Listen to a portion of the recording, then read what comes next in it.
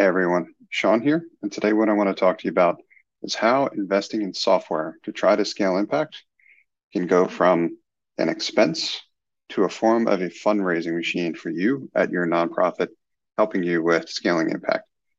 Now, I want to tell it through the form of a story in terms of where this has been done as an example out in the industry. The company is called Basecamp, and it's a project management software that was built by the founders of essentially a software development shop that was called 37 Signals. The founders of that organization, they were essentially selling services that were related to software development. And when they encountered a problem, which is they needed a better project management software system, they didn't find one that they liked. So what they ultimately did was they built their own. They had the skills, so they further invested in it themselves. And it turned out that ultimately what they built, which was Basecamp, was so much better than the other options out there for their needs that other people were essentially letting them know of the same thing, as in they also wanted a better project management system. That is ultimately what Basecamp became. So they started wanting to buy it from them or license it from them. So what the 37 Signals team ultimately did was they turned around, they started selling it to the people that needed it.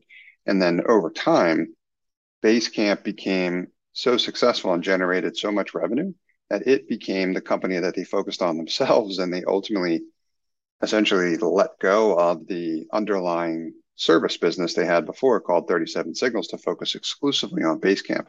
So they kind of did this leapfrog and transformation, but what they ultimately did here was they solved their own problem, which is a key strategy when trying to figure out how to leverage products or software.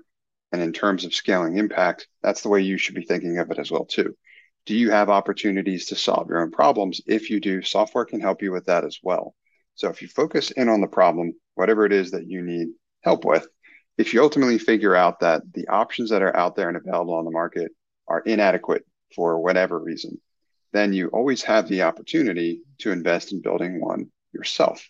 And if it turns out that what you've built is better than the options out there for people like you, maybe other nonprofit organizations, there is a decent probability that they, as in other nonprofit organizations, may need that solution as well. So ultimately, what you have the ability to do is take what was originally an expense in investing in building this product, and it could become not just an investment, but almost essentially a fundraising machine for you, because providing access to that product for these other organizations is an opportunity for you to generate revenue.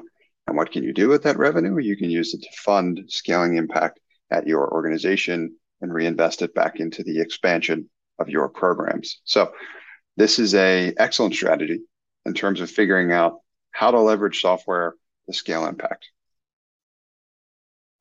Thank you for listening to this episode of Scaling Impact. I hope you got a ton of value out of it. If you'd like to learn how to scale impact at your nonprofit organization by more than double in less than half the time, I'd encourage you to sign up for my free 5-day email course at nextstep.io/impact.